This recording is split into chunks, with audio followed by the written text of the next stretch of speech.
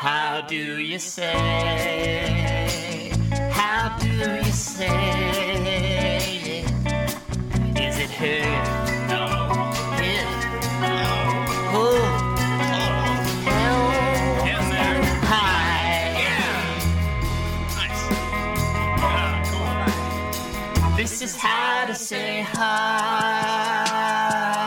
Welcome to How to Say Hi, a podcast that shares the power of ordinary interactions. And how small gestures can spark endless smiles and new connections. Hi, I'm Maggie.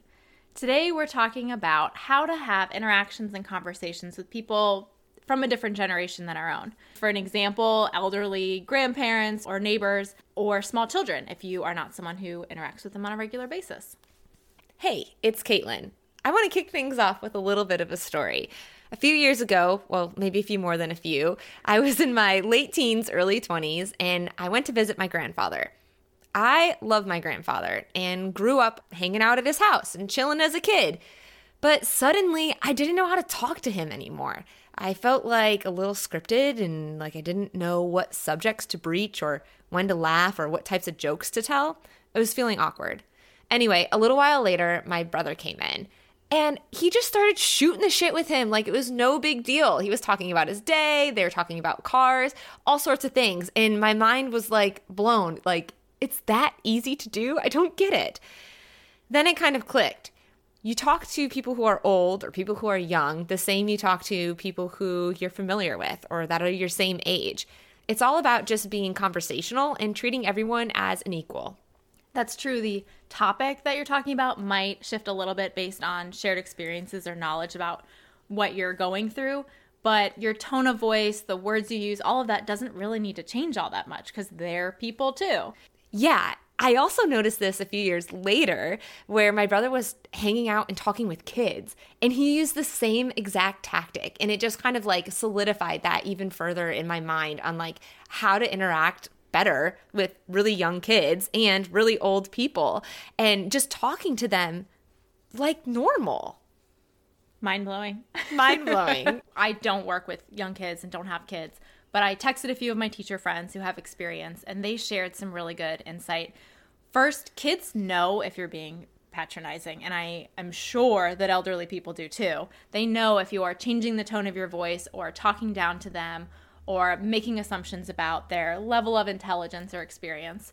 And a way to get around that is just to remember that like they may have different like frames of reference, but they still like know how to communicate. So maybe they don't know what you're talking about, but you could ask what interests them and have them explain to you what they like to do, what they're into, what games they're playing, etc., without changing the pitch of your voice. Yeah, and I think that kind of empowers them and gives them confidence to have these types of conversations. I have a small 6-year-old in my life, and one thing I always do is I'll be like, hey, do you know how to work this thing? And I say it like a normal person would say it, and maybe I do know how to work it, so there's a little bit of like grown-up manipulation there. But the whole goal is for her to be like, yes, I do. Let me show you how, and let me feel empowered to kind of own this space and be a part of it as an equal. Yeah. And I literally see her like light up a little bit. At first she's questioning like, yeah.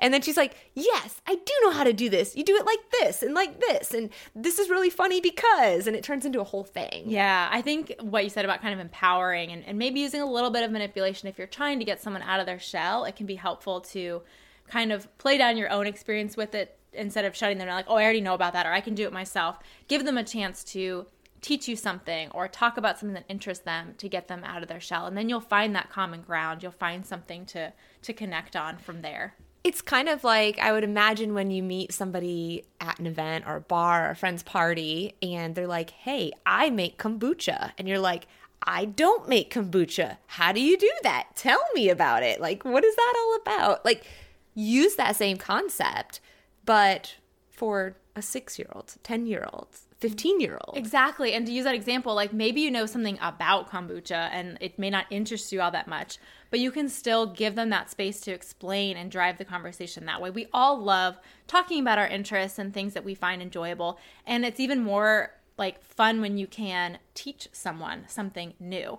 So just kind of having that open mind and not necessarily playing dumb, but just like showing your interest and letting them being guide. inquisitive. Yes, you know, it's curious. I think that, yes, some answers are going to be obvious, but you can say those questions not in a, "Aw, you like that? Tell me about it." But instead you can be like, "Oh, that's really neat. Tell me about it." And it takes it from kind of this like playing it down into like a real conversation and situation, which I think just builds confidence. Yeah. To use that same example, when you're talking to someone older than you, you shouldn't just write them off because they may not know what it is you're talking about. Instead, explain it to them. An example would be like if you're looking at some funny memes on Instagram, rather than just like, you know, ignoring your grandparents or anyone around you, like say like, "Hey, do you know about like Reels and TikTok? Like they're really funny. Let me show you something you might enjoy." And bringing them into it rather than writing them off. I think that brings up a good point. So even though we should be conversing with someone who's way younger or way older, similarly to how we would converse to someone our own age who we're familiar with, the difference there is we might need to explain some terms. It's kind of like using like tech talk or lingo. You're only going to use that when you're talking to people in your industry. When we're talking to somebody who's older or younger, there might be scenarios where you can be like, "Pause, wait a second. Do you know that show? Are you familiar with it?" Or, "Hey, grandma, grandpa, I want to show you this really cool video. It's on this crazy platform called TikTok," which let me explain what that is. You know, you're not just going to roll into the conversation and be like, "Hey, check out this thing on TikTok. It's cool." Because they're going to be like, feeling. What are those words you said? Yeah, they're going to feel disconnected, and that can really alienate somebody. I've recently been hanging out with some people who are, you know, 5-10 years younger than I am, and there have been points in the conversations where I pause and I'm like, "Wait, do you know what we're talking about? Do you know what drink we're talking about?" Because I don't know if that was like around when and when you do that, you have to be a little careful because you also don't be like, "Do you even know what that is?" Right. You know, like, that's not the you point. young kids don't even understand. Right. Yeah, you want to avoid that kind of Right. language. But you want to make sure if there's like a couple people in the conversation that 1 or 2 or 3 people aren't feeling alienated because they can't relate to that. And it's really easy to pause for a second to kind of read the crowd and say, "Hey, wait, time out.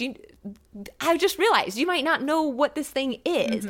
It's super cool. It's XYZ. And you could even open it up to like, do you have something similar? Or what did you call it when you were in college? Or whatever it might be. There are always some similarities that maybe they're just called a different word, or the frame of reference is a little bit different, but you can start to kind of explore what you might have in common in that same area. I love that. That's so smart and a great way to kind of twist that conversation.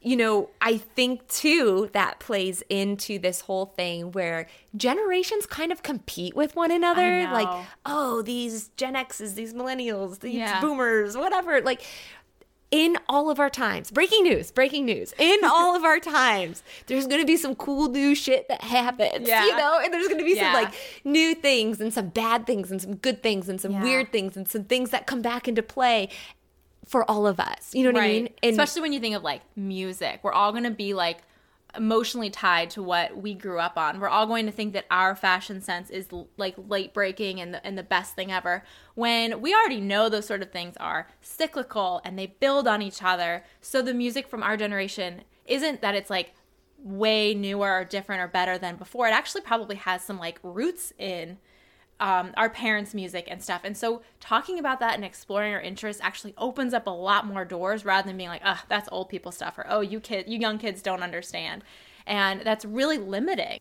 with music too, that's a great example. It's not always so much the music itself, but where that music transports you, you know? So wherever your love song was heard, if you start talking about the experience you have around something, chances are, if you're talking to your grandma or grandpa or someone you work with who's of a different generation, they'll be like, "Oh," and instantly think of the song that feeling is relevant to or relates to. Right. We have these kind of shared experiences. They just maybe come in a different color or soundtrack or whatever. Exactly. Yeah, I love that. Yep. Yeah. So the point of that all is just to say, even though someone's older or someone's younger, you still have a lot you can relate to, and it doesn't have to be this like awkward conversation of either really talking down or saying as minimal things as you can. You know? like, how's the weather, Grandma? Like, keeping it, like, you can go a little deeper. You can Grandma ask doesn't about want to what her talk day about the is. weather. Yeah. You know, she wants to probably know all the juicy details of your life because Grandma wants to know and do something, you know. One thing I try to keep in mind when I'm talking to younger kids is to remember that I was there at one point too. I can still remember what I felt when I was 6, 10, 16. And I was a whole person with ideas. And if someone talked down to me, I knew it and I hated it and I wanted to be taken seriously. And while I can't do that same thing for someone older than me, I can remember that they've been in my shoes. They have experienced what I have, maybe in a little different ways, but they know what it's like to be this age and to go through things that I'm going through. So I can relate to them on that sense and share what I'm going through and let them have that space to kind of reminisce or offer advice or whatever it might be. It's a little scary, but like how we interact with kids is so influential and like foundational. Oh, I think about that all the time. Yeah. Like I'm the type of person who, if you're explaining something to me and I get it, I immediately want to be like, oh yeah, I get it. You don't have to finish, which is so incredibly rude. Don't do that, people. But it makes me wonder, like, what thing happened to me when I was younger where I felt like if you kept explaining it, I didn't understand. You know what I mean? Caitlin, that reminds me of your example earlier with asking a young 6-year-old to show you something. You may have had some familiarity with it or like could have figured it out yourself. But by giving that child a chance to explain and walk you through it, they're growing their skills of teaching someone and gaining some self-confidence in their own abilities. And I think that's really important. And oftentimes we shut people down, young and old, because we just want to get it done. We want to figure it out ourselves. We want to like keep it moving when they may be on a different pace, but that doesn't mean they can't show us, they can't communicate. You know, for example, if someone's hard of hearing, you may have to change the pitch of your voice, the volume of your voice, but that doesn't mean that they can't understand you. That's such a big difference. Not hearing you and not understanding you. Like Wildly different. Wildly different. Yes. Yeah, my father-in-law, he has a hearing disorder because he was in the war. And his isn't about volume or speed, it's about pitch. So if I say something in the wrong pitch, I can see in his face that he's like agreeing with me, but not 100% sure what I said. And I'm like, Ben, did you just hear what I said? He goes, I have no idea, you Yankee. You know, and it's a funny joke with us now, but it's not that he does not understand. It's that he cannot hear me. So I think that it's something to be very mindful of as people get older. And gosh, I can hardly put myself in that position. I've had grandparents pass and I've been very close to those scenarios. And I think about how hard that must be because so much of their independence is slowly going away. So they feel really reliant on people. And then to top that off, you have people who start talking to you like you're a 10-year-old again and asking you really silly questions. And I'm definitely not referencing anything where there is a mental impairment or degradation there, but just simply a person who's old and can't fully hear you, right. And that being misinterpreted. Like, that just like makes me sad to think about. It doesn't need to happen. It's just like when adults talk over kids, maybe even pretending that they're not there and talking about more complex or serious subjects, thinking they don't even understand, but instead they're getting glimpses, like they're getting pieces of things that they know and they can kind of sense the seriousness of it or whatever, but they're not getting that full picture because they're not being treated like a full person. And I think it's way better to just have the conversation directly with them and include them in that. Kids absorb so much. It's absolutely insane. And think about how powerful that is, where if you teach them at a young age that we are all humans and we all deserve a smile and a hello and all these things, we're breaking down barriers before they're even erected and teaching them that it's okay to open up and it's okay to make a joke while you're standing in line or at the playground or when something maybe not great happens. It's okay to laugh about it with strangers and with people. Of course, we're not telling you to go like tell your kids to talk to strangers. Right. But, you know, there is a safe zone here where we can start just opening up the world, creating a more interconnected community. And what ends up happening when you do that is people become more caring and more dedicated to just having joyful moments throughout the day. Exactly. The goal of this podcast is really to encourage people to notice those opportunities and kind of create joyful moments kind of for themselves. Like when we reach out to someone, it's almost in a selfish way. Like I want to make a connection. I want to say hi, make someone smile. But we've already talked about the impact that has the people around us. You may be brightening their day. And in this case, you might be setting a good example for kids and other people who are watching you interact with people of different generations to just be open to that and that their voice matters and they have important things to say and creating that positive space for them. Yeah, so often it just feels good to be direct, to be transparent, to be yourself, to talk to everyone as if they are a human.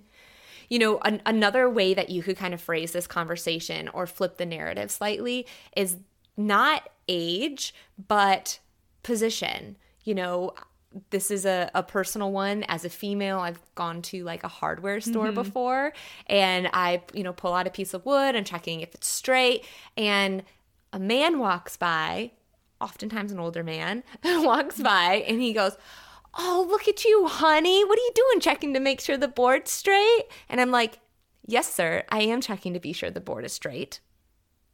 Yeah. Like, would he talk to a man that way? Probably exactly. not. Like, Yeah. it's very demeaning and it feels extremely uncomfortable.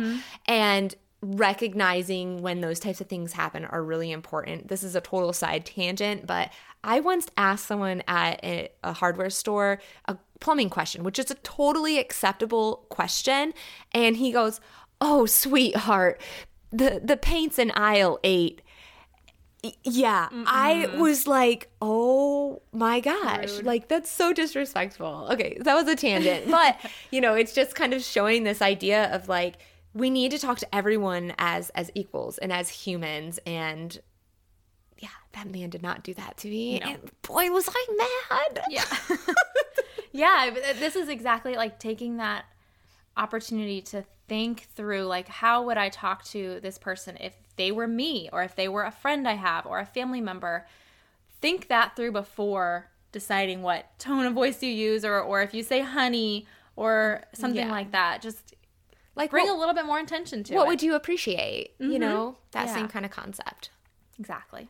Well, we hope that this helps you talk to some kids and talk to some adults and not pause in that weird awkwardness of like, oh my gosh, this person's like 15 years older than me. Oh my gosh, this person's like 30 years, 40 years older than me. Yeah. And be able to find some common ground and realize that if they are 50 years older than you, y'all have some shared experiences you could probably talk about. So this brings us to our challenge. We want you to get juicy and tell someone who's way older or way younger the latest gossip in your life, all the details, and I guarantee it's going to spark a fabulous conversation and friendship. And when it does, you know where to find us. Instagram and Facebook at howtosayhipod or email us at howtosayhipod@gmail.com. As always, thanks to Brent McCormick for our awesome podcast art and to the Wimps for all the music you hear in the podcast. Rate and review us on Apple and Spotify and tell a friend.